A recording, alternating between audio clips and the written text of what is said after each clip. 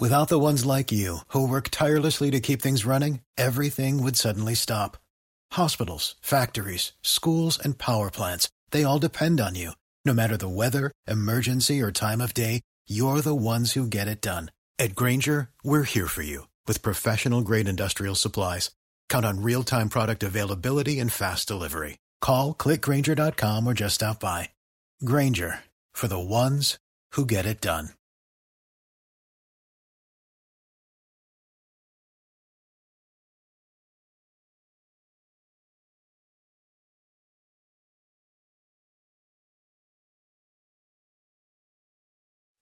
Fox's Book of Martyrs. An account of the Inquisition. When the Reformed religion began to diffuse the gospel light throughout Europe, Pope Innocent III entertained great fear for the Romish Church. He accordingly instituted a number of inquisitors, or persons who were to make inquiry after, apprehend, and punish heretics, as the Reformed were called by the Papists. At the head of these inquisitors was one Dominic, who had been canonized by the Pope, in order to render his authority the more respectable. Dominic and the other inquisitors spread themselves into various Roman Catholic countries, and treated the Protestants with the utmost severity. In process of time, the Pope, not finding these roving inquisitors so useful as he had imagined, resolved upon the establishment of fixed and regular courts of inquisition. After the order for these regular courts, the first office of inquisition was established in the city of Toulouse, and Dominic became the first regular inquisitor, as he had before been the first roving inquisitor. Courts of inquisition were now erected in several countries, but the Spanish Inquisition became the most powerful, and the most dreaded of any. Even the kings of Spain themselves, though arbitrary in all other respects, were taught to dread the power of the lords of the Inquisition, and the horrid cruelties they exercised compelled multitudes, who differed in opinion from the Roman Catholics, carefully to conceal their sentiments. The most zealous of all the popish monks, and those who most implicitly obeyed the Church of Rome, were the Dominicans and Franciscans. These, therefore, the Pope thought proper to invest with an exclusive right of presiding over the different courts of inquisition, and gave them the most unlimited powers. As judges delegated by him, and immediately representing his person, they were permitted to excommunicate, or sentence to death whom they thought proper, upon the most slight information of heresy. They were allowed to publish crusades against all whom they deemed heretics, and enter into leagues with sovereign princes, to join their crusades with their forces. In 1244, their power was further increased by the Emperor Frederick II, who declared himself the protector and friend of all the inquisitors, and published the cruel edicts, viz. 1. That all heretics who continue obstinate should be burnt. 2. That all heretics who repented should be imprisoned for life. This zeal in the emperor, for the inquisitors of the Roman Catholic persuasion, arose from a report which had been propagated throughout Europe, that he intended to renounce Christianity, and turn Mohammedan. The emperor therefore attempted, by the height of bigotry, to contradict the report, and to show his attachment to popery by cruelty. The officers of the Inquisition are 3 inquisitors, or judges, a fiscal proctor, 2 secretaries, a magistrate, a messenger, a receiver, a jailer, an agent of confiscated possessions, several assessors, counselors, executioners, physicians, surgeons, doorkeepers, familiars, and visitors, who are sworn to secrecy. The principal accusation against those who are subject to this tribunal is heresy, which comprises all that is spoken, or written, against any of the articles of the Creed, or the traditions of the Roman Church. The Inquisition likewise takes cognizance of such as are accused of being magicians, and of such who read the Bible in the common language, the Talmud of the Jews, or the Alcoran of the Mohammedans. Upon all occasions the inquisitors carry on their processes with the utmost severity, and punish those who offend them with the most unparalleled cruelty. A Protestant has seldom any mercy shown him, and a Jew, who turns Christian, is far from being secure. A defense in the Inquisition is of little use to the prisoner, for a suspicion only is deemed sufficient cause of condemnation, and the greater his wealth the greater his danger. The principal part of the inquisitors' cruelties is owing to their rapacity. They destroy the life to possess the property, and, under the pretense of zeal, plunder each obnoxious individual. A prisoner in the Inquisition is never allowed to see the face of his accuser, or of the witnesses against him, but every method is taken by threats and tortures, to oblige him to accuse himself, and by that means corroborate their evidence. If the jurisdiction of the Inquisition is not fully allowed, vengeance is denounced against such as call it in question, for if any of its officers are opposed, those who oppose them are almost certain to be sufferers for the temerity, the maxim of the Inquisition being to strike terror, and awe those who are the objects of its power into obedience. High birth, distinguished rank, great dignity, or eminent employments, are no protection from its severities, and the lowest officers of the Inquisition can make the highest characters tremble. When the person impeached is condemned, he is either severely whipped, violently tortured, sent to the galleys, or sentenced to death, and in either case the effects are confiscated. After judgment, a procession is performed to the place of execution, which ceremony is called an auto de fe, or act of faith. The following is an account of an auto de fe, performed at Madrid in the year 1682. The officers of the Inquisition, preceded by trumpets, kettledrums, and their banner, marched on the 30th of May, in cavalcade, to the palace of the Great Square, where they declared by proclamation, that, on the 30th of June, the sentence of the prisoners would be put in execution. Of these prisoners, 20 men and women, with one renegade Mahometan, were ordered to be burned. 50 Jews and Jewesses, having never before been imprisoned, and repenting of their crimes, were sentenced to a long confinement, and to wear a yellow cap. The whole court of Spain was present on this occasion. The Grand Inquisitor's chair was placed in a sort of tribunal far above that of the king. Among those who were to suffer, was a young Jewess of exquisite beauty, and but 17 years of age. Being on the same side of the scaffold where the queen was seated, she addressed her, in hopes of obtaining a pardon, in the following pathetic speech: "Great Queen, will not your royal presence be of some service to me in my miserable condition?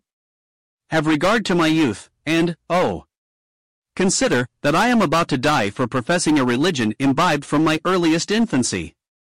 Her Majesty seemed greatly to pity her distress, but turned away her eyes, as she did not dare to speak a word in behalf of a person who had been declared a heretic. Now Mass began, in the midst of which the priest came from the altar, placed himself near the scaffold, and seated himself in a chair prepared for that purpose. The chief inquisitor then descended from the amphitheater, dressed in his cope, and having a mitre on his head. After having bowed to the altar, he advanced towards the king's balcony, and went up to it, attended by some of his officers, carrying a cross and the Gospels, with a book containing the oath by which the kings of Spain obliged themselves to protect the Catholic faith, to extirpate heretics, and to support with all their power and force the prosecutions and decrees of the Inquisition. A like oath was administered to the councillors in whole assembly. The Mass was begun about 12 at noon, and did not end until 9 in the evening, being protracted by a proclamation of the sentence of the several criminals, which were already separately rehearsed aloud one after the other. After this followed the burnings of the 21 men and women, whose intrepidity in suffering that horrid death was truly astonishing. The king's near situation to the criminals rendered their dying groans very audible to him. He could not, however, be absent from this dreadful scene, as it is esteemed a religious one, and his coronation oath obliged him to give a sanction by his presence to all the acts of the tribunal. What we have already said may be applied to inquisitions in general, as well as to that of Spain in particular. The Inquisition belonging to Portugal is exactly upon a similar plan to that of Spain, having been instituted much about the same time, and put under the same regulations. The inquisitors allow the torture to be used only 3 times, but during those times it is so severely inflicted, that the prisoner either dies under it, or continues always after a cripple, and suffers the severest pains upon every change of weather. We shall give an ample description of the severe torments occasioned by the torture, from the account of one who suffered at the 3 respective times, but happily survived the cruelties he underwent. At the first time of torturing, 6 executioners entered, stripped him naked to his drawers, and laid him upon his back on a kind of stand, elevated a few feet from the floor. The operation commenced by putting an iron collar round his neck, and a ring to each foot, which fastened him to the stand. His limbs being thus stretched out, they wound 2 ropes round each thigh, which ropes being passed under the scaffold, through holes made for that purpose, were all drawn tight at the same instant of time, by 4 of the men, on a given signal. It is easy to conceive that the pains which immediately succeeded were intolerable. The ropes, which were of a small size, cut through the prisoner's flesh to the bone, making the blood to gush out at 8 different places thus bound at a time. As the prisoner persisted in not making any confession of what the inquisitors required, the ropes were drawn in this manner for times successively. The manner of inflicting the second torture was as follows. They forced his arms backwards so that the palms of his hands were turned outward behind him, when, by means of a rope that fastened them together at the wrists, and which was turned by an engine, they drew them by degrees nearer each other, in such a manner that the back of each hand touched, and stood exactly parallel to each other. In consequence of this violent contortion, both his shoulders became dislocated, and a considerable quantity of blood issued from his mouth. This torture was repeated thrice, after which he was again taken to the dungeon, and the surgeon set the dislocated bones. 2 months after the second torture, the prisoner, being a little recovered, was again ordered to the torture room, and there, for the last time, made to undergo another kind of punishment, which was inflicted twice without any intermission. The executioners fastened a thick iron chain round his body, which, crossing at the breast, terminated at the wrists. They then placed him with his back against a thick board, at each extremity whereof was a pulley, through which there ran a rope that caught the end of the chain at his wrists. The executioner then, stretching the end of his rope by means of a roller, placed at a distance behind him, pressed or bruised his stomach in proportion as the ends of the chains were drawn tighter. They tortured him in this manner to such a degree that his wrists, as well as his shoulders, were quite dislocated. They were, however, soon set by the surgeons, but the barbarians, not yet satisfied with this species of cruelty, made him immediately undergo the like torture a second time, which he sustained, though, if possible, attended with keener pains, with equal constancy and resolution. After this, he was again remanded to the dungeon, attended by the surgeon to dress his bruises and adjust the part dislocated, and here he continued until their auto de fe, or jail delivery, when he was discharged, crippled and diseased for life. An account of the cruel handling and burning of Nicholas Burton, an English merchant, in Spain. The 5th day of November, about the year of our Lord 1560, Mr. Nicholas Burton, citizen sometime of London, and merchant, dwelling in the parish of Little St. Bartholomew, peaceably and quietly, following his traffic in the trade of merchandise, and being in the city of Cadiz, in the party of Andalusia, in Spain, there came into his lodging a Judas, or, as they term them, a familiar of the Fathers of Inquisition, who asking for the said Nicholas Burton, feigned that he had a letter to deliver into his own hands, by which means he spake with him immediately. And having no letter to deliver to him, then the said promoter, or familiar, at the motion of the devil his master, whose messenger he was, invented another lie, and said he would take lading for London in such ships as the said Nicholas Burton had freighted to lade, if he would let any, which was partly to know where he loaded his goods, that they might attach them, and chiefly to protract the time until the sergeant of the Inquisition might come and apprehend the body of the said Nicholas Burton, which they did incontinently. He then, well perceiving that they were not able to burden or charge him that he had written, spoken, or done anything there in that country against the ecclesiastical or temporal laws of the same realm, boldly asked them what they had to lay to his charge that they did so arrest him, and bade them to declare the cause, and he would answer them. Notwithstanding they answered nothing, but commanded him with threatening words to hold his peace, and not speak one word to them. And so they carried him to the filthy common prison of the town of Cadiz, where he remained in irons 14 days amongst thieves.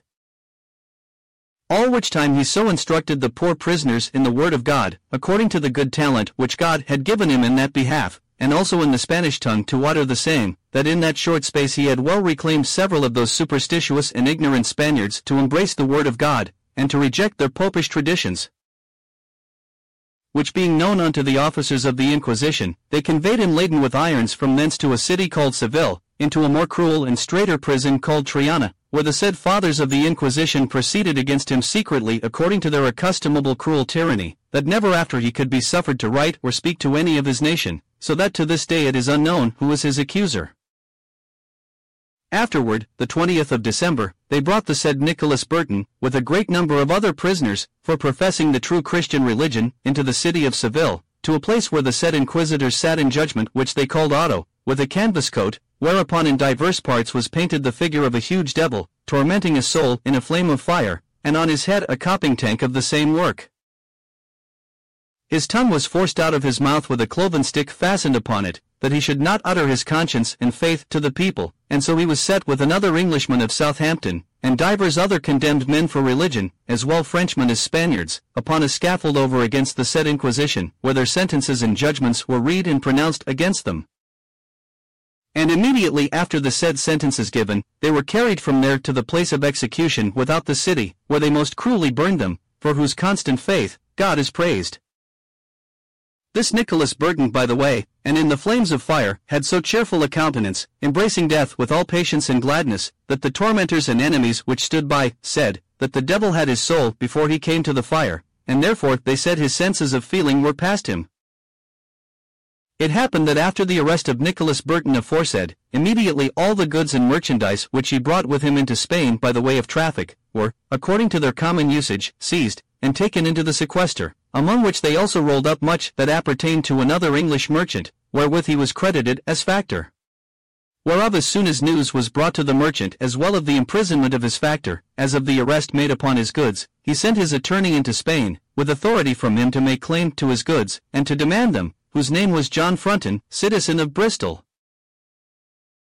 When his attorney was landed at Seville, and had shown all his letters and writings to the Holy House, requiring them that such goods might be delivered into his possession, answer was made to him that he must sue by bill, and retain an advocate, but all was doubtless to delay him, and they forsooth of courtesy assigned him one to frame his supplication for him, and other such bills of petition, as he had to exhibit into their holy court, demanding for each bill 8 rails, albeit they stood him in no more stead than if he had put up none at all. And for the space of 3 or 4 months this fellow missed not twice a day, attending every morning and afternoon at the Inquisitor's palace, suing unto them upon his knees for his dispatch, but especially to the Bishop of Tarracon, who was at that very time chief of the Inquisition at Seville, that he of his absolute authority would command restitution to be made thereof, but the booty was so good and great that it was very hard to come by it again. At length, after he had spent 4 whole months in suits and requests, and also to no purpose, he received this answer from them, that he must show better evidence, and bring more sufficient certificates out of England for proof of this matter, than those which he had already presented to the court. Whereupon the party forthwith posted to London, and with all speed returned to Seville again with more ample and large letters testimonial, and certificates, according to their requests, and exhibited them to the court. Notwithstanding, the inquisitors still shifted him off, excusing themselves by lack of leisure, and for that they were occupied in more weighty affairs, and with such answers put him off, 4 months after. At last, when the party had well nigh spent all his money, and therefore sued the more earnestly for his dispatch, they referred the matter wholly to the bishop, of whom, when he repaired unto him, he made answer, that for himself, he knew what he had to do, howbeit he was but one man, and the determination appertained to the other commissioners as well as unto him, and thus, by posting and passing it from one to another, the party could obtain no end of his suit. Yet for his importunity's sake, they were resolved to dispatch him. It was on this sort, one of the inquisitors, called Gasco, a man very well experienced in these practices, willed the party to resort unto him after dinner. The fellow being glad to hear this news, and supposing that his goods should be restored unto him, and that he was called in for that purpose to talk with the other that was in prison to confer with him about their accounts, rather through a little misunderstanding, hearing the inquisitors cast out a word, that it should be needful for him to talk with the prisoner, and being thereupon more than half persuaded, that at length they meant good faith, did so, and repaired thither about the evening. Immediately upon his coming, the jailer was forthwith charged with him, to shut him up close in such a prison where they appointed him. The party, hoping at the first that he had been called for about some other matter, and seeing himself, contrary to his expectation, cast into a dark dungeon, perceived at length that the world went with him far otherwise than he supposed it would have done. But within 2 or 3 days after, he was brought into the court, where he began to demand his goods, and because it was a device that well served their turn without any more circumstance, they bid him say his Ave Maria, gratia plena, Dominus tecum, benedicta tu in mulieribus, ite benedictus fructus ventris tui Jesus, Amen.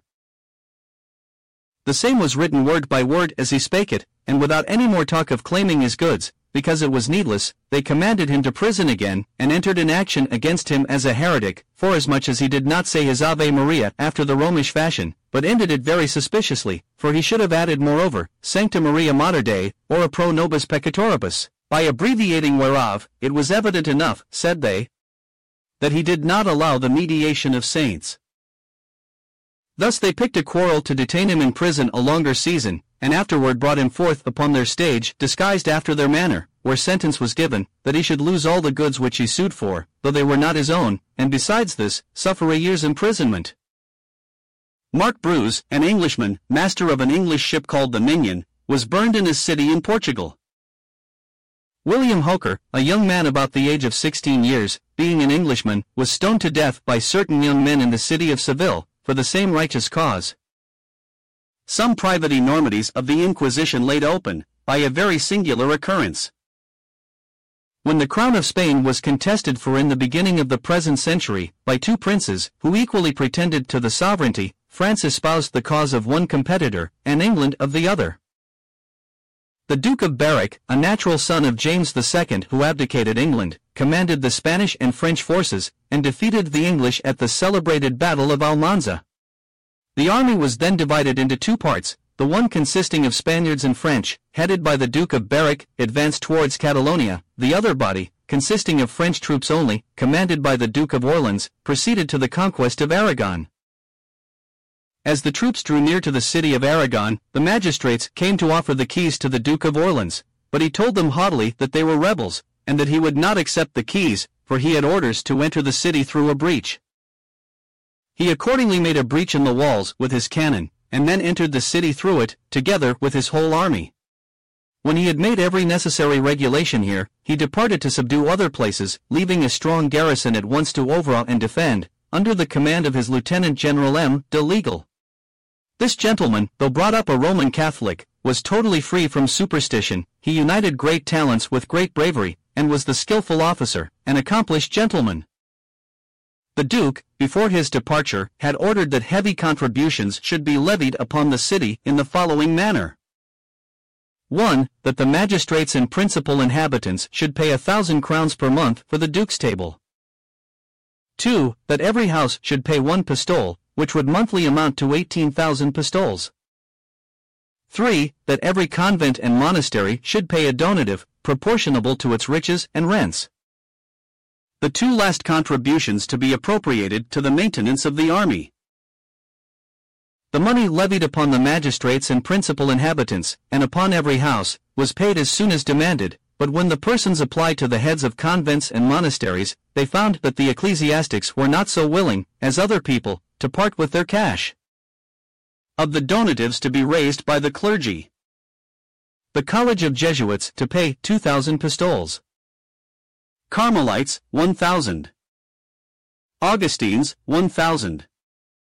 Dominicans, 1,000. M. de Legal sent to the Jesuits a peremptory order to pay the money immediately. The superior of the Jesuits returned for answer that for the clergy to pay money for the army was against all ecclesiastical immunities, and that he knew of no argument which could authorize such a procedure. M. de Legal then sent 4 companies of dragoons to quarter themselves in the college, with this sarcastic message.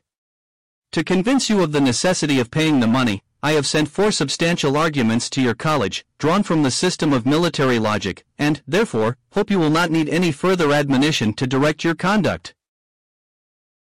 These proceedings greatly perplexed the Jesuits, who dispatched an express to court to the king's confessor, who was of their order, but the dragoons were much more expeditious in plundering and doing mischief than the courier in his journey, so that the Jesuits, seeing everything going to wreck and ruin, thought proper to adjust the matter amicably, and paid the money before the return of their messenger. The Augustines and Carmelites, taking warning by what had happened to the Jesuits, prudently went and paid the money, and by that means escaped the study of military arguments, and of being taught logic by dragoons. But the Dominicans, who were all familiars of, or agents dependent on, the Inquisition, imagined that that very circumstance would be their protection, but they were mistaken, for M. de Legal neither feared nor respected the Inquisition. The chief of the Dominicans sent word to the military commander that his order was poor, and had not any money whatever to pay the donative, for, says he, the whole wealth of the Dominicans consists only in the silver images of the apostles and saints, as large as life, which are placed in our church, and which it would be sacrilege to remove.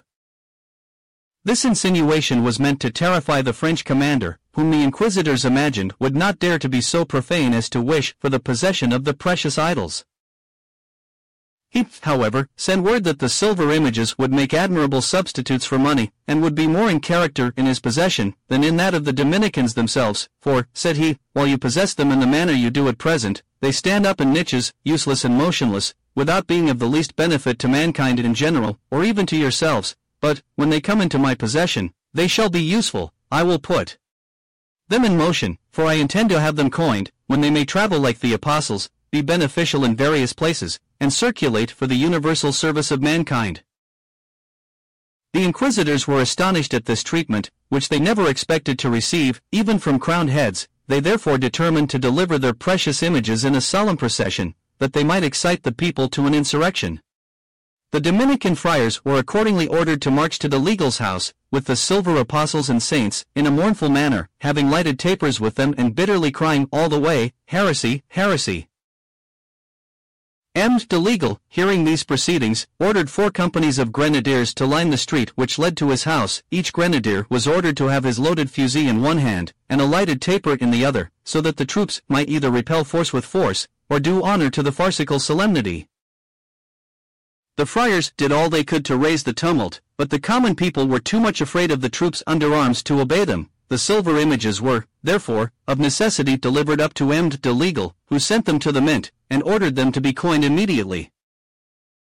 The project of raising an insurrection having failed, the inquisitors determined to excommunicate M. de Legal, unless he would release their precious silver saints from imprisonment in the mint, before they were melted down, or otherwise mutilated. The French commander absolutely refused to release the images, but said they should certainly travel and do good, upon which the inquisitors drew up the form of excommunication, and ordered their secretary to go and read it to M. de Legal. The secretary punctually performed his commission, and read the excommunication deliberately and distinctly. The French commander heard it with great patience, and politely told the secretary that he would answer it the next day. When the secretary of the Inquisition was gone, M. de Legal ordered his own secretary to prepare a form of excommunication, exactly like that sent by the Inquisition, but to make this alteration, instead of his name to put in those of the inquisitors. The next morning he ordered 4 regiments under arms, and commanded them to accompany his secretary, and act as he directed. The secretary went to the Inquisition, and insisted upon admittance, which, after a great deal of altercation, was granted. As soon as he entered, he read, in an audible voice, the excommunication sent by M. de Legal against the inquisitors. The inquisitors were all present, and heard it with astonishment, never having before met with any individual who dared to behave so boldly. They loudly cried out against de Legal, as a heretic, and said, this was a most daring insult against the Catholic faith. But to surprise them still more, the French secretary told them that they must remove from their present lodgings, for the French commander wanted to quarter the troops in the Inquisition, as it was the most commodious place in the whole city.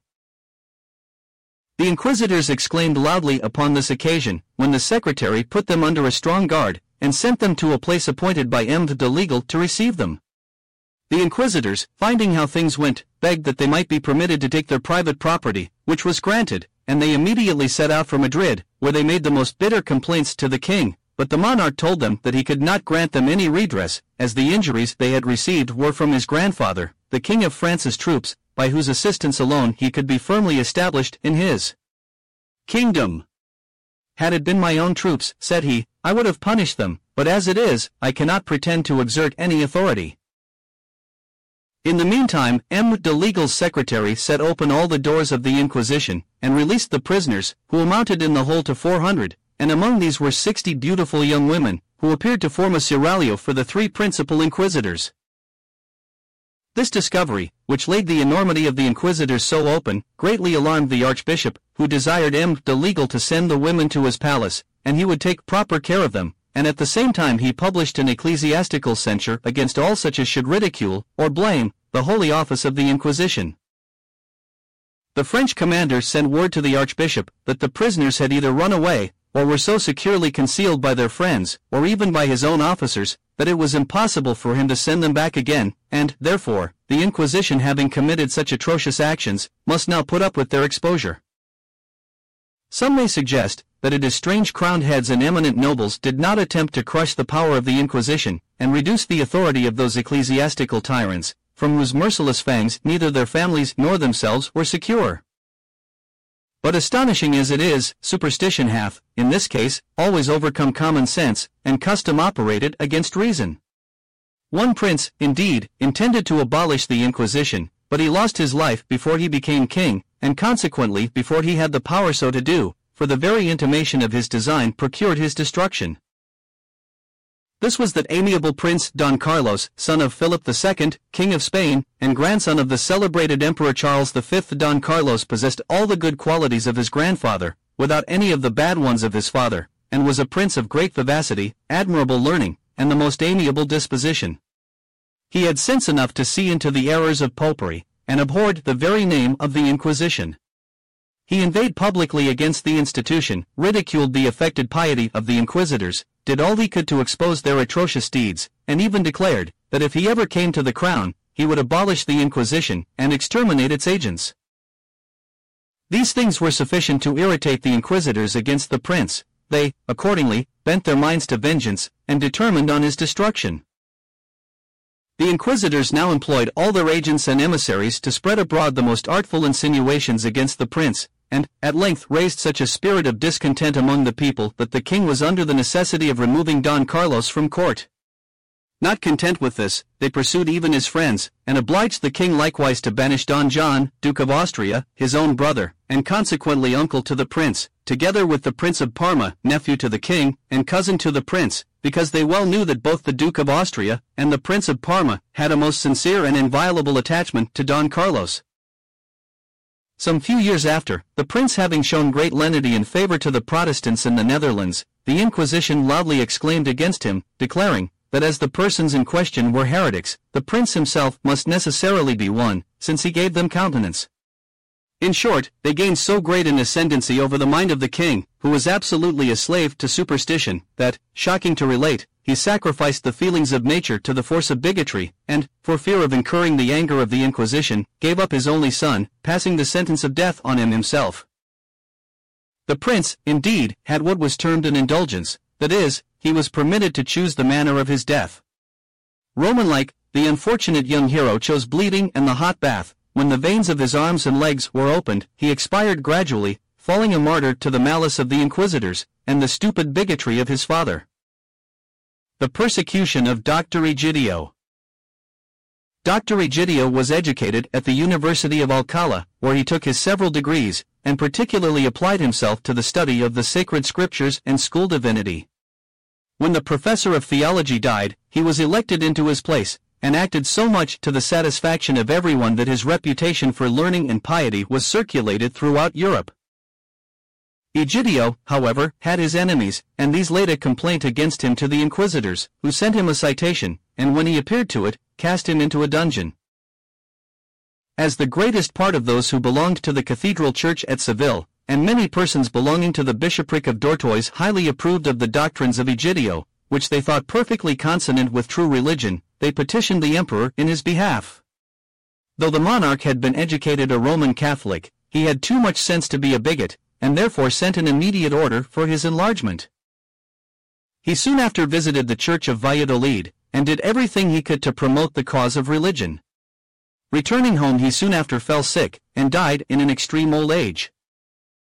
The inquisitors, having been disappointed of gratifying their malice against him while living, determined, as the emperor's whole thoughts were engrossed by a military expedition, to wreak their vengeance on him when dead. Therefore, soon after he was buried, they ordered his remains to be dug out of the grave, and a legal process being carried on, they were condemned to be burnt, which was executed accordingly. The persecution of Dr. Constantine. Dr. Constantine, an intimate acquaintance of the already mentioned Dr. Egidio, was a man of uncommon natural abilities and profound learning. Exclusive of several modern tongues, he was acquainted with the Latin, Greek, and Hebrew languages, and perfectly well knew not only the sciences called abstruse, but those arts which come under the denomination of polite literature. His eloquence rendered him pleasing, and the soundness of his doctrines a profitable preacher, and he was so popular that he never preached but to a crowded audience. He had many opportunities of rising in the church, but never would take advantage of them, for if a living of greater value than his own was offered him, he would refuse it, saying, "I am content with what I have," and he frequently preached so forcibly against simony, that many of his superiors, who were not so delicate upon the subject, took umbrage at his doctrines upon that head. Having been fully confirmed in Protestantism by Dr. Egidio, he preached boldly such doctrines only as were agreeable to gospel purity, and uncontaminated by the errors which had at various times crept into the Romish Church. For these reasons he had many enemies among the Roman Catholics, and some of them were fully determined on his destruction. A worthy gentleman named Scoberia, having erected a school for divinity lectures, appointed Dr. Constantine to be reader therein. He immediately undertook the task, and read lectures, by portions, on the Proverbs, Ecclesiastes, and Canticles, and was beginning to expound the book of Job, when he was seized by the inquisitors. Being brought to examination, he answered with such precaution that they could not find any explicit charge against him, but remained doubtful in what manner to proceed, when the following circumstances occurred to determine them. Dr. Constantine had deposited with a woman named Isabella Martin several books, which to him were very valuable, but which he knew, in the eyes of the Inquisition, were exceptionable. This woman, having been informed against as a Protestant, was apprehended, and, after a small process, her goods were ordered to be confiscated. Previous, however, to the officers coming to her house, the woman's son had removed away several chests full of the most valuable articles. Among these were Dr. Constantine's books. A treacherous servant gave intelligence of this to the inquisitors, and an officer was dispatched to the son to demand the chests. The son, supposing the officer only came for Constantine's books, said, "I know what you come for, and I will fetch them to you immediately." He then fetched Dr. Constantine's books and papers, when the officer was greatly surprised to find what he did not look for. He, however, told the young man that he was glad these books and papers were produced, but nevertheless he must fulfill the end of his commission, which was to carry him and the goods he had embezzled before the inquisitors, which he did accordingly, for the young man knew it would be in vain to expostulate or resist, and therefore quietly submitted to his fate.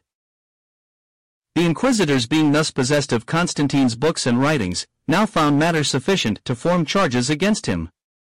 When he was brought to a re-examination, they presented one of his papers, and asked him if he knew the handwriting. Perceiving it was his own, he guessed the whole matter, confessed the writing, and justified the doctrine it contained, saying, "In that, and all my other writings, I have never departed from the truth of the gospel, but have always kept in view the pure precepts of Christ, as he delivered them to mankind." After being detained upwards of 2 years in prison, Dr. Constantine was seized with a bloody flux, which put an end to his miseries in this world. The process, however, was carried on against his body, which, at the ensuing auto de fe, was publicly burnt. The life of William Gardiner. William Gardiner was born at Bristol, received a tolerable education, and was, at a proper age, placed under the care of a merchant named Paget. At the age of 26 years, he was, by his master, sent to Lisbon to act as factor. Here he applied himself to the study of the Portuguese language, executed his business with assiduity and dispatch, and behaved with the most engaging affability to all persons with whom he had the least concern. He conversed privately with a few, whom he knew to be zealous Protestants, and, at the same time cautiously avoided giving the least offense to any who were Roman Catholics. He had not, however, hitherto gone into any of the popish churches. A marriage being concluded between the King of Portugal's son and the Infanta of Spain, upon the wedding day the bridegroom, bride, and the whole court went to the cathedral church, attended by multitudes of all ranks of people, and among the rest William Gardiner, who stayed during the whole ceremony, and was greatly shocked at the superstitions he saw. The erroneous worship which he had seen ran strongly in his mind. He was miserable to see a whole country sunk into such idolatry, when the truth of the gospel might be so easily obtained.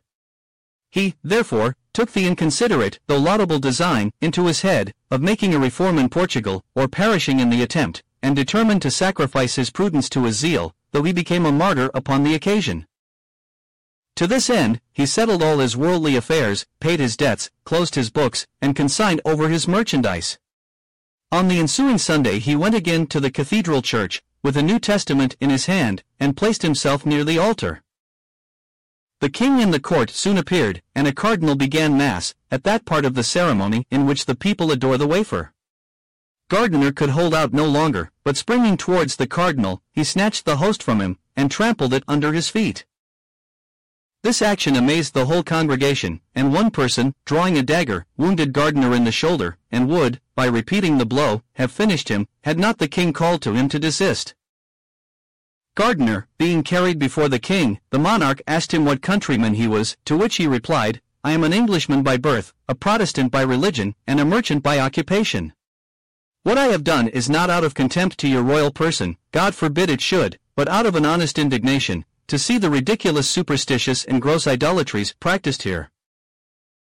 The king, thinking that he had been stimulated by some other person to act as he had done, demanded who was his abettor, to which he replied, "My own conscience alone. I would not hazard what I have done for any man living, but I owe that and all other services to God." Gardiner was sent to prison, and a general order issued to apprehend all Englishmen in Lisbon. This order was in a great measure put into execution, some few escaping, and many innocent persons were tortured to make them confess if they knew anything of the matter. In particular, a person who resided in the same house with Gardiner was treated with unparalleled barbarity to make him confess something which might throw a light upon the affair. Gardiner himself was then tormented in the most excruciating manner, but in the midst of all his torments he gloried in the deed. Being ordered for death, a large fire was kindled near a gibbet. Gardiner was drawn up to the gibbet by pulleys, and then let down near the fire, but not so close as to touch it, for they burnt or rather roasted him by slow degrees. Yet he bore his sufferings patiently and resigned his soul to the Lord cheerfully. It is observable that some of the sparks that were blown from the fire, which consumed Gardiner, towards the haven, burnt one of the king's ships of war, and did other considerable damage. The Englishmen who were taken up on this occasion were, soon after Gardiner's death, all discharged, except the person who resided in the same house with him, who was detained 2 years before he could procure his liberty. An account of the life and sufferings of Mr. William Lithgow, a native of Scotland. This gentleman was descended from a good family, and having a natural propensity for traveling, he rambled, when very young, over the northern and western islands, after which he visited France, Germany, Switzerland, and Spain. He set out on his travels in the month of March, 1609, and the first place he went to was Paris, where he stayed for some time. He then prosecuted his travels through Germany and other parts, and at length arrived at Malaga, in Spain, the seat of all his misfortunes. During his residence here, he contracted with the master of a French ship for his passage to Alexandria, but was prevented from going by the following circumstances. In the evening of the 17th of October, 1620, the English fleet, at that time on a cruise against the Algerine rovers, came to anchor before Malaga, which threw the people of the town into the greatest consternation, as they imagined them to be Turks.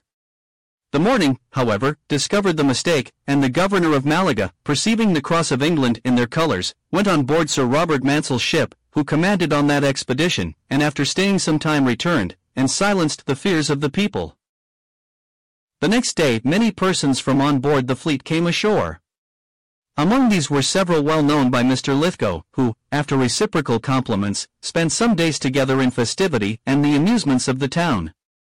They then invited Mr. Lithgow to go on board, and pay his respects to the admiral. He accordingly accepted the invitation, was kindly received by him, and detained till the next day when the fleet sailed. The admiral would willingly have taken Mr. Lithgow with him to Algiers, but having contracted for his passage to Alexandria, and his baggage, etc., being in the town, he could not accept the offer. As soon as Mr. Lithgow got on shore, he proceeded towards his lodgings by a private way, being to embark the same night for Alexandria, when, in passing through a narrow uninhabited street, he found himself suddenly surrounded by 9 sergeants, or officers, who threw a black cloak over him, and forcibly conducted him to the governor's house. After some little time the governor appeared, when Mr. Lithgow earnestly begged he might be informed of the cause of such violent treatment. The governor only answered by shaking his head, and gave orders that the prisoner should be strictly watched until he, the governor, returned from his devotions, directing, at the same time, that the captain of the town, the alcalde major, and town notary, should be summoned to appear at his examination, and that all this should be done with the greatest secrecy, to prevent the knowledge reaching the ears of the English merchants then residing in the town.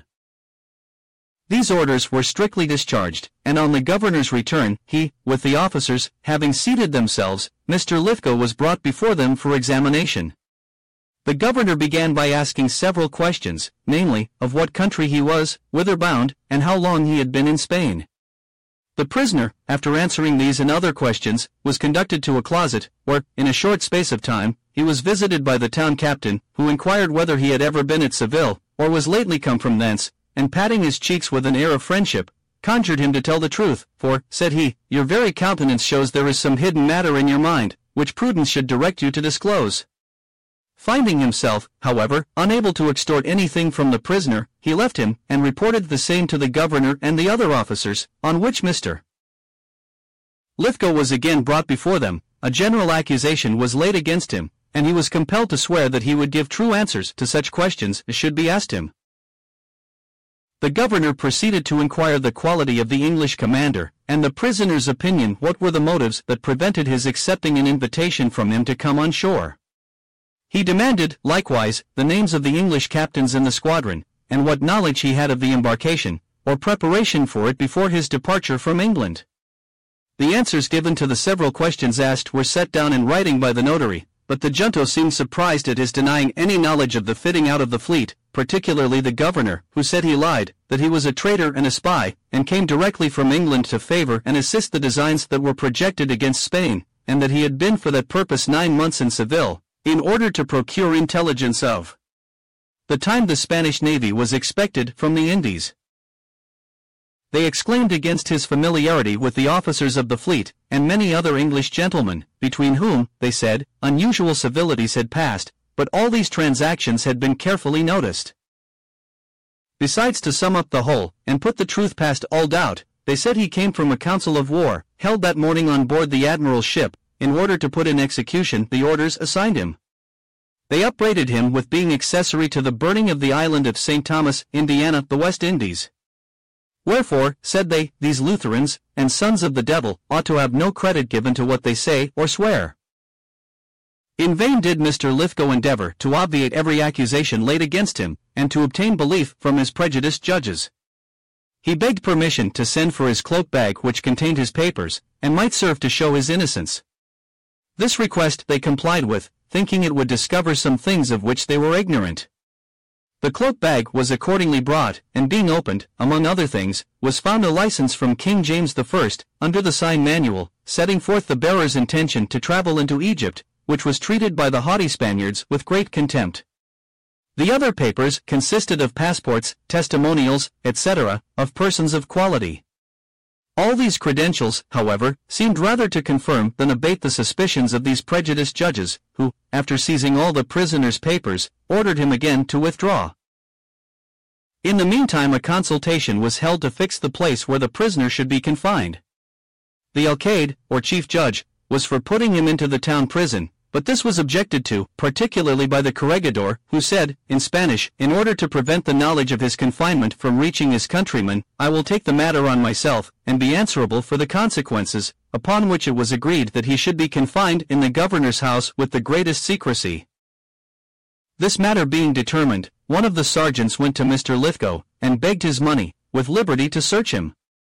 As it was needless to make any resistance, the prisoner quietly complied, when the sergeant, after rifling his pockets of 11 ducatoons, stripped him to his shirt, and searching his breeches he found, enclosed in the waistland, 2 canvas bags, containing 137 pieces of gold. The sergeant immediately took the money to the corregidor, who, after having told it over, ordered him to clothe the prisoner, and shut him up close until after supper. About midnight, the sergeant and 2 Turkish slaves released Mr. Lithgow from his then confinement, but it was to introduce him to one much more horrible. They conducted him through several passages, to a chamber in a remote part of the palace, towards the garden, where they loaded him with irons, and extended his legs by means of an iron bar above a yard long, the weight of which was so great that he could neither stand nor sit, but was obliged to lie continually on his back.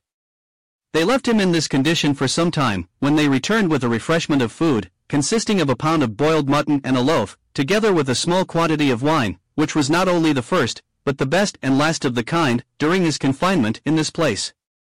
After delivering these articles, the sergeant locked the door, and left Mr. Lithgow to his own private contemplations.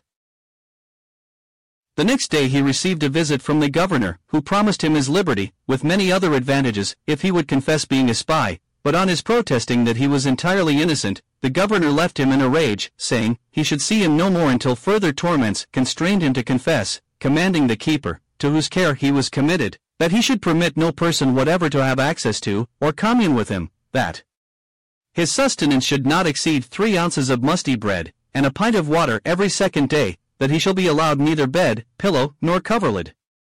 Close up, said he, this window in his room with lime and stone, stop up the holes of the door with double mats, let him have nothing that bears any likeness to comfort. These, and several orders of the like severity, were given to render it impossible for his condition to be known to those of the English nation.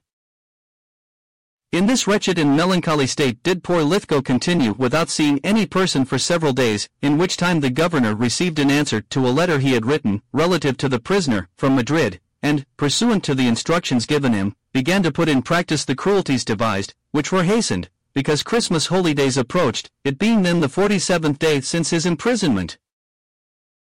About 2 o'clock in the morning, he heard the noise of a coach in the street, and some time after heard the opening of the prison doors, not having had any sleep for 2 nights, hunger, pain, and melancholy reflections having prevented him from taking any repose. Soon after the prison doors were opened, the 9 sergeants, who had first seized him, entered the place where he lay, and without uttering a word, conducted him in his irons through the house into the street, where a coach waited, and into which they laid him at the bottom on his back, not being able to sit. 2 of the sergeants rode with him, and the rest walked by the coach side, but all observed the most profound silence. They drove him to a vine-press house, about a league from the town, to which place a rack had been privately conveyed before, and here they shut him up for that night. At daybreak the next morning, arrived the governor and the alcalde, into whose presence Mr. Lithgow was immediately brought to undergo another examination. The prisoner desired he might have an interpreter, which was allowed to strangers by the laws of that country, but this was refused, nor would they permit him to appeal to Madrid, the superior court of judicature. After a long examination, which lasted from morning until night, there appeared in all his answers so exact a conformity with what he had before said, that they declared he had learned them by heart, there not being the least prevarication. They, however, pressed him again to make a full discovery, that is, to accuse himself of crimes never committed, the governor adding, "You are still in my power, I can set you free if you comply, if not, I must deliver you to the alcalde." Mr.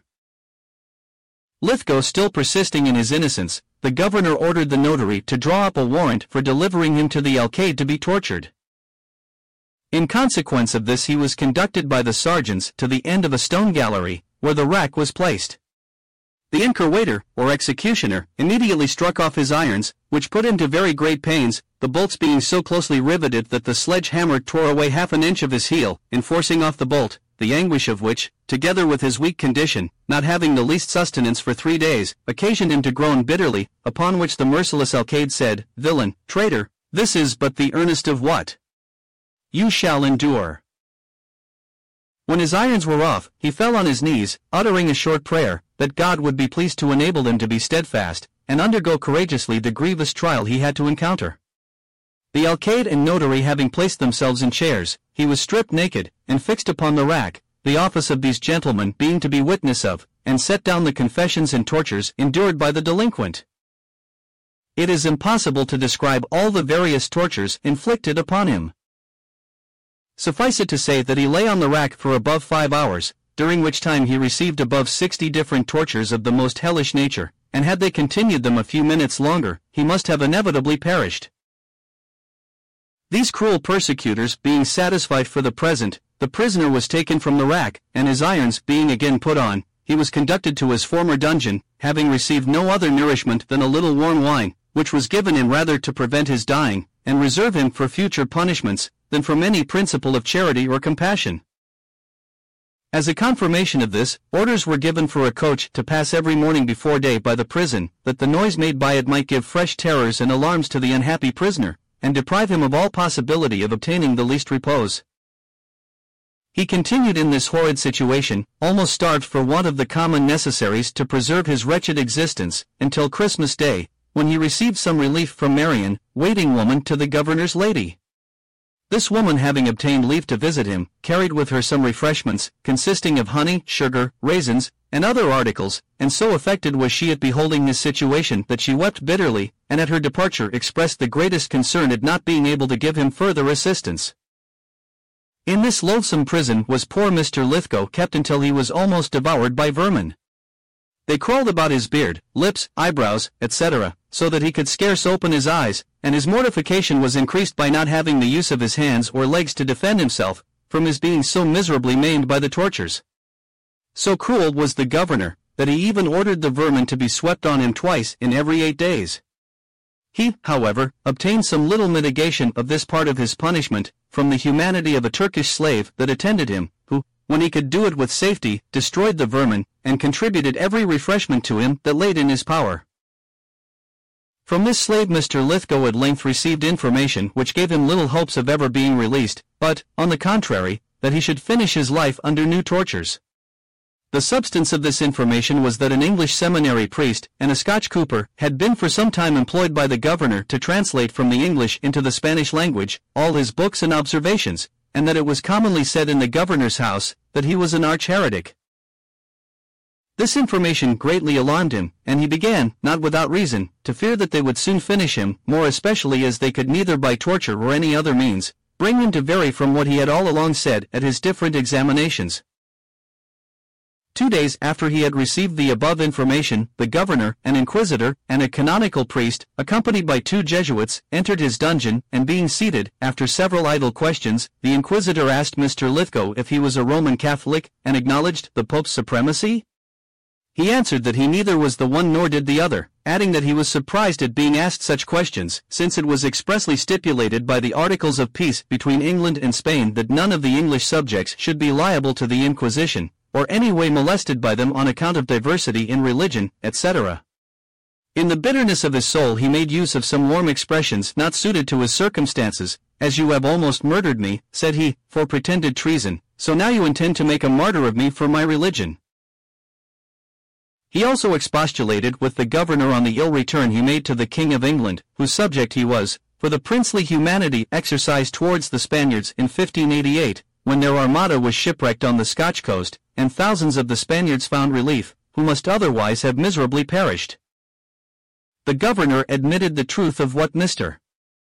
Lithgow said, but replied with a haughty air that the king, who then only ruled Scotland, was actuated more by fear than love, and therefore did not deserve any thanks. One of the Jesuits said there was no faith to be kept with heretics. The inquisitor then rising, addressed himself to Mr. Lithgow in the following words: "You have been taken up as a spy, accused of treachery, and tortured, as we acknowledge, innocently. Which appears by the account lately received from Madrid of the intentions of the English, yet it was the divine power that brought those judgments upon you, for presumptuously treating the blessed miracle of Loretto with ridicule, and expressing yourself in your writings irreverently of His Holiness, the great agent and Christ's vicar upon earth. Therefore you are justly fallen into our hands by their special appointment. Thy books and papers are miraculously translated by the assistance of Providence, influencing thy own countrymen." This trumpery being ended, they gave the prisoner 8 days to consider and resolve whether he would become a convert to their religion, during which time the inquisitor told him he, with other religious orders, would attend, to give him such assistance thereto as he might want. One of the Jesuits said, first making the sign of the cross upon his breast, "My son, behold, you deserve to be burnt alive, but by the grace of Our Lady of Loretto, whom you have blasphemed, we will both save your soul and body." In the morning the inquisitor, with 3 other ecclesiastics, returned. When the former asked the prisoner what difficulties he had on his conscience that retarded his conversion, to which he answered, he had not any doubts in his mind, being confident in the promises of Christ, and assuredly believing as revealed will signified in the Gospels, as professed in the Reformed Catholic Church, being confirmed by grace, and having infallible assurance thereby of the Christian faith. To these words the inquisitor replied, "Thou art no Christian, but an absurd heretic, and without conversion a member of perdition."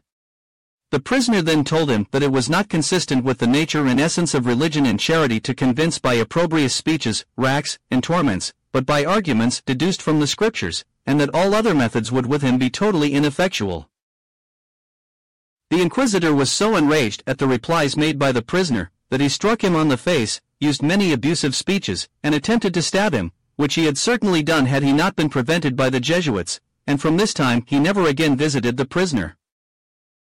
The next day the 2 Jesuits returned, and putting on a very grave, supercilious air, the superior asked him what resolution he had taken. To which Mr. Lithgow replied that he was already resolved, unless he could show substantial reasons to make him alter his opinion. The superior, after a pedantic display of their 7 sacraments, the intercession of saints, transubstantiation, etc., boasted greatly of their church, her antiquity, universality, and uniformity, all of which Mr. Lithgow denied, "For," said he, "the profession of the faith I hold hath been ever since the first days of the apostles, and Christ had ever his own church, however obscure, in the greatest time of your darkness."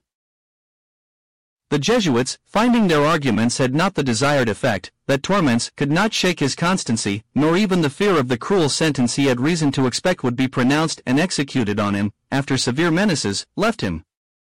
On the 8th day after, being the last of their inquisition, when sentences pronounced, they returned again, but quite altered both in their words and behavior. After repeating much of the same kind of arguments as before, they with seeming tears in their eyes, pretended they were sorry from their heart he must be obliged to undergo a terrible death, but above all, for the loss of his most precious soul, and falling on their knees, cried out, "Convert, convert, O dear brother, for our blessed Lady's sake convert." To which he answered, "I fear neither death nor fire, being prepared for both." The first effects Mr. Lithgow felt of the determination of this bloody tribunal was, a sentence to receive that night 11 different tortures, and if he did not die in the execution of them, which might be reasonably expected from the maimed and disjointed condition he was in, he was, after Easter holidays, to be carried to Granada, and there burnt to ashes. The first part of this sentence was executed with great barbarity that night, and it pleased God to give him strength both of body and mind, to stand fast to the truth, and to survive the horrid punishments inflicted on him. After these barbarians had glutted themselves for the present, with exercising on the unhappy prisoner the most distinguished cruelties, they again put irons on, and conveyed him to his former dungeon. The next morning he received some little comfort from the Turkish slave before mentioned, who secretly brought him, in his shirt sleeve, some raisins and figs, which he licked up in the best manner his strength would permit with his tongue. It was to this slave Mr. Lithgow attributed his surviving so long in such a wretched situation, for he found means to convey some of these fruits to him twice every week. It is very extraordinary, and worthy of note, that this poor slave, bred up from his infancy, according to the maxims of his prophet and parents, in the greatest detestation of Christians, should be so affected at the miserable situation of Mr. Lithgow that he fell ill, and continued so for upwards of 40 days. During this period Mr. Lithgow was attended by a Negro woman, a slave, who found means to furnish him with refreshments still more amply than the Turk, being conversant in the house and family. She brought him every day some victuals, and with it some wine in a bottle. The time was now so far elapsed, and the horrid situation so truly loathsome, that Mr. Lithgow waited with anxious expectation for the day, which, by putting an end to his life, would also end his torments. But his melancholy expectations were, by the interposition of Providence, happily rendered abortive, and his deliverance obtained from the following circumstances. It happened that a Spanish gentleman of quality came from Granada to Malaga, who being invited to an entertainment by the governor, informed him of what had befallen Mr. Lithgow from the time of his being apprehended as a spy, and described the various sufferings he had endured. He likewise told him that after it was known the prisoner was innocent, it gave him great concern. That on this account he would gladly have released him, restored his money and papers, and made some atonement for the injuries he had received, but that, upon an inspection into his writings, several were found of a very blasphemous nature, highly reflecting on their religion, that on his refusing to abjure these heretical opinions, he was turned over to the Inquisition, by whom he was finally condemned. While the governor was relating this tragical tale, a Flemish youth, servant to the Spanish gentleman, who waited at the table, was struck with amazement and pity at the sufferings of the stranger described. On his return to his master's lodgings he began to revolve in his mind what he had heard, which made such an impression on him that he could not rest in his bed. In the short slumbers he had, his imagination pointed to him the person described, on the rack, and burning in the fire. In this anxiety he passed the night, and when the morning came, without disclosing his intentions to any person whatever, he went into the town, and inquired for an English factor. He was directed to the house of a Mr. Wilde, to whom he related the whole of what he had heard pass the preceding evening, between his master and the governor, but could not tell Mr. Lithgow's name. Mr. Wilde, however, conjectured it was he, by the servants remembering the circumstance of his being a traveller, and his having had some acquaintance with him. On the departure of the Flemish servant, Mr. Wilde immediately sent for the other English factors, to whom he related all the particulars relative to their unfortunate countryman. After a short consultation it was agreed that an information of the whole affair should be sent, by express, to Sir Walter Aston, the English ambassador to the King of Spain, then at Madrid. This was accordingly done, and the ambassador having presented a memorial to the King and Council of Spain, obtained an order for Mr. Lithgow's enlargement and his delivery to the English factor. This order was directed to the governor of Malaga, and was received with great dislike and surprise by the whole assembly of the bloody Inquisition. Mr. Lithgow was released from his confinement on the eve of Easter Sunday, when he was carried from his dungeon on the back of the slave who had attended him, to the house of one Mr. Bosbich, where all proper comforts were given him.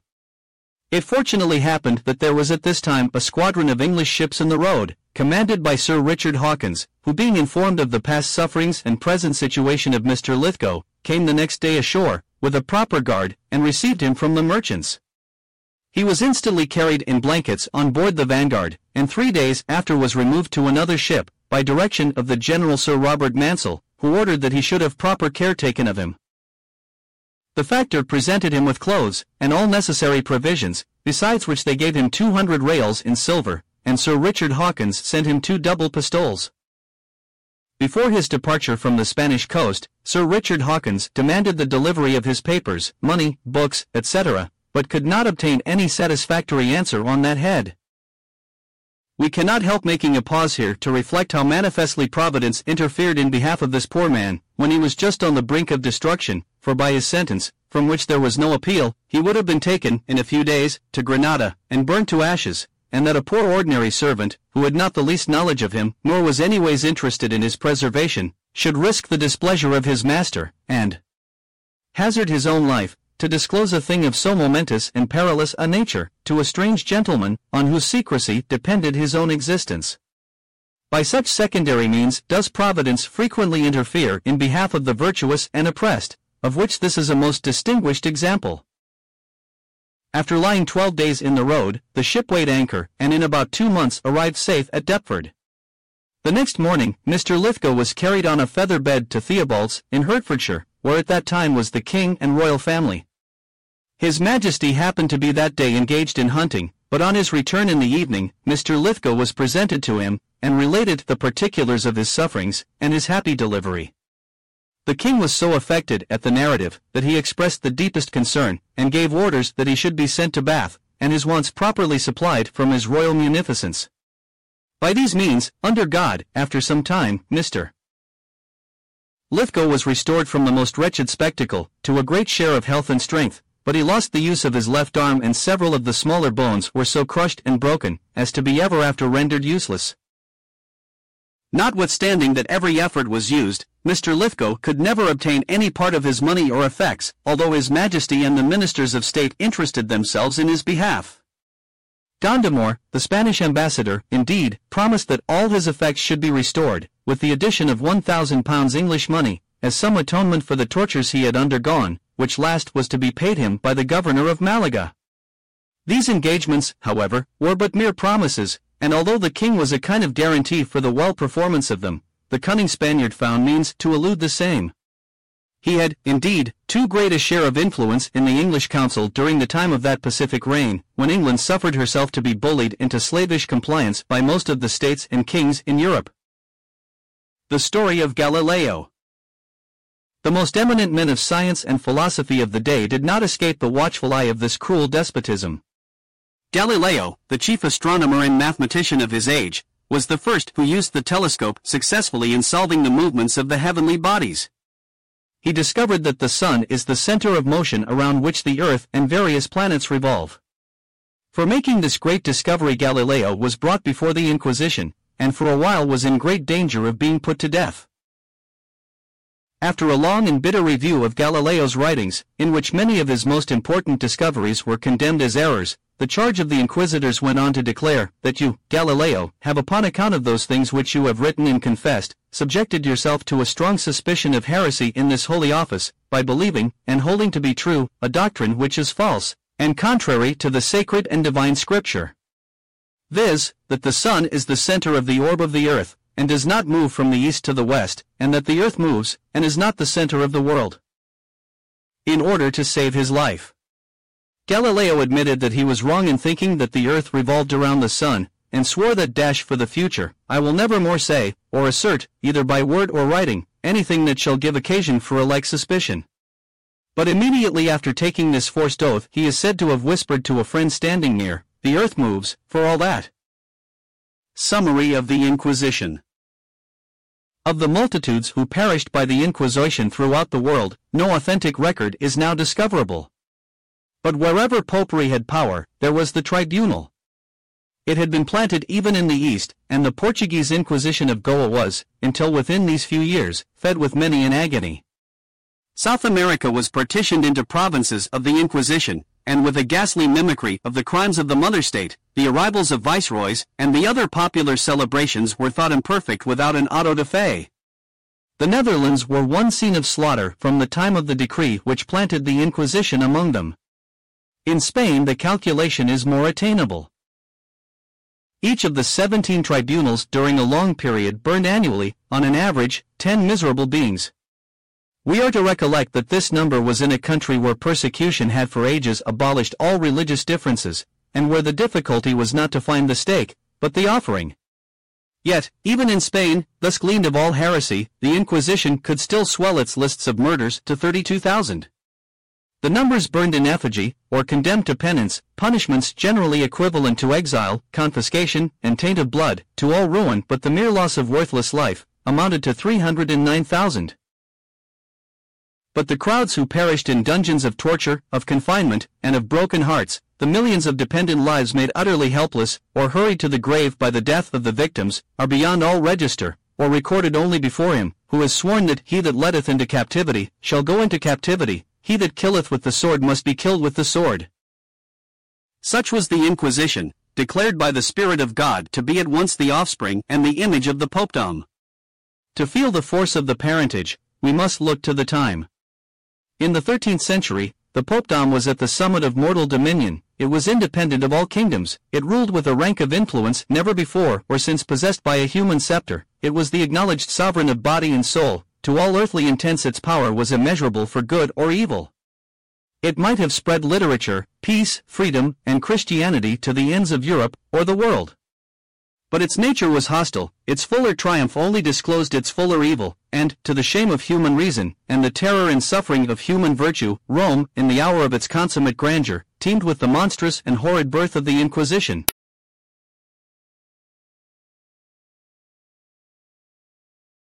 With Lucky Land Slots, you can get lucky just about anywhere. Dearly beloved, we are gathered here today to... Has anyone seen the bride and groom? Sorry, we're here. We were getting lucky in the limo and we lost track of time. No, Lucky Land Casino, with cash prizes that add up quicker than a guest registry. In that case, I pronounce you lucky. Play for free at LuckyLandSlots.com. Daily bonuses are waiting. No purchase necessary. Void where prohibited by law. 18+. Terms and conditions apply. See website for details.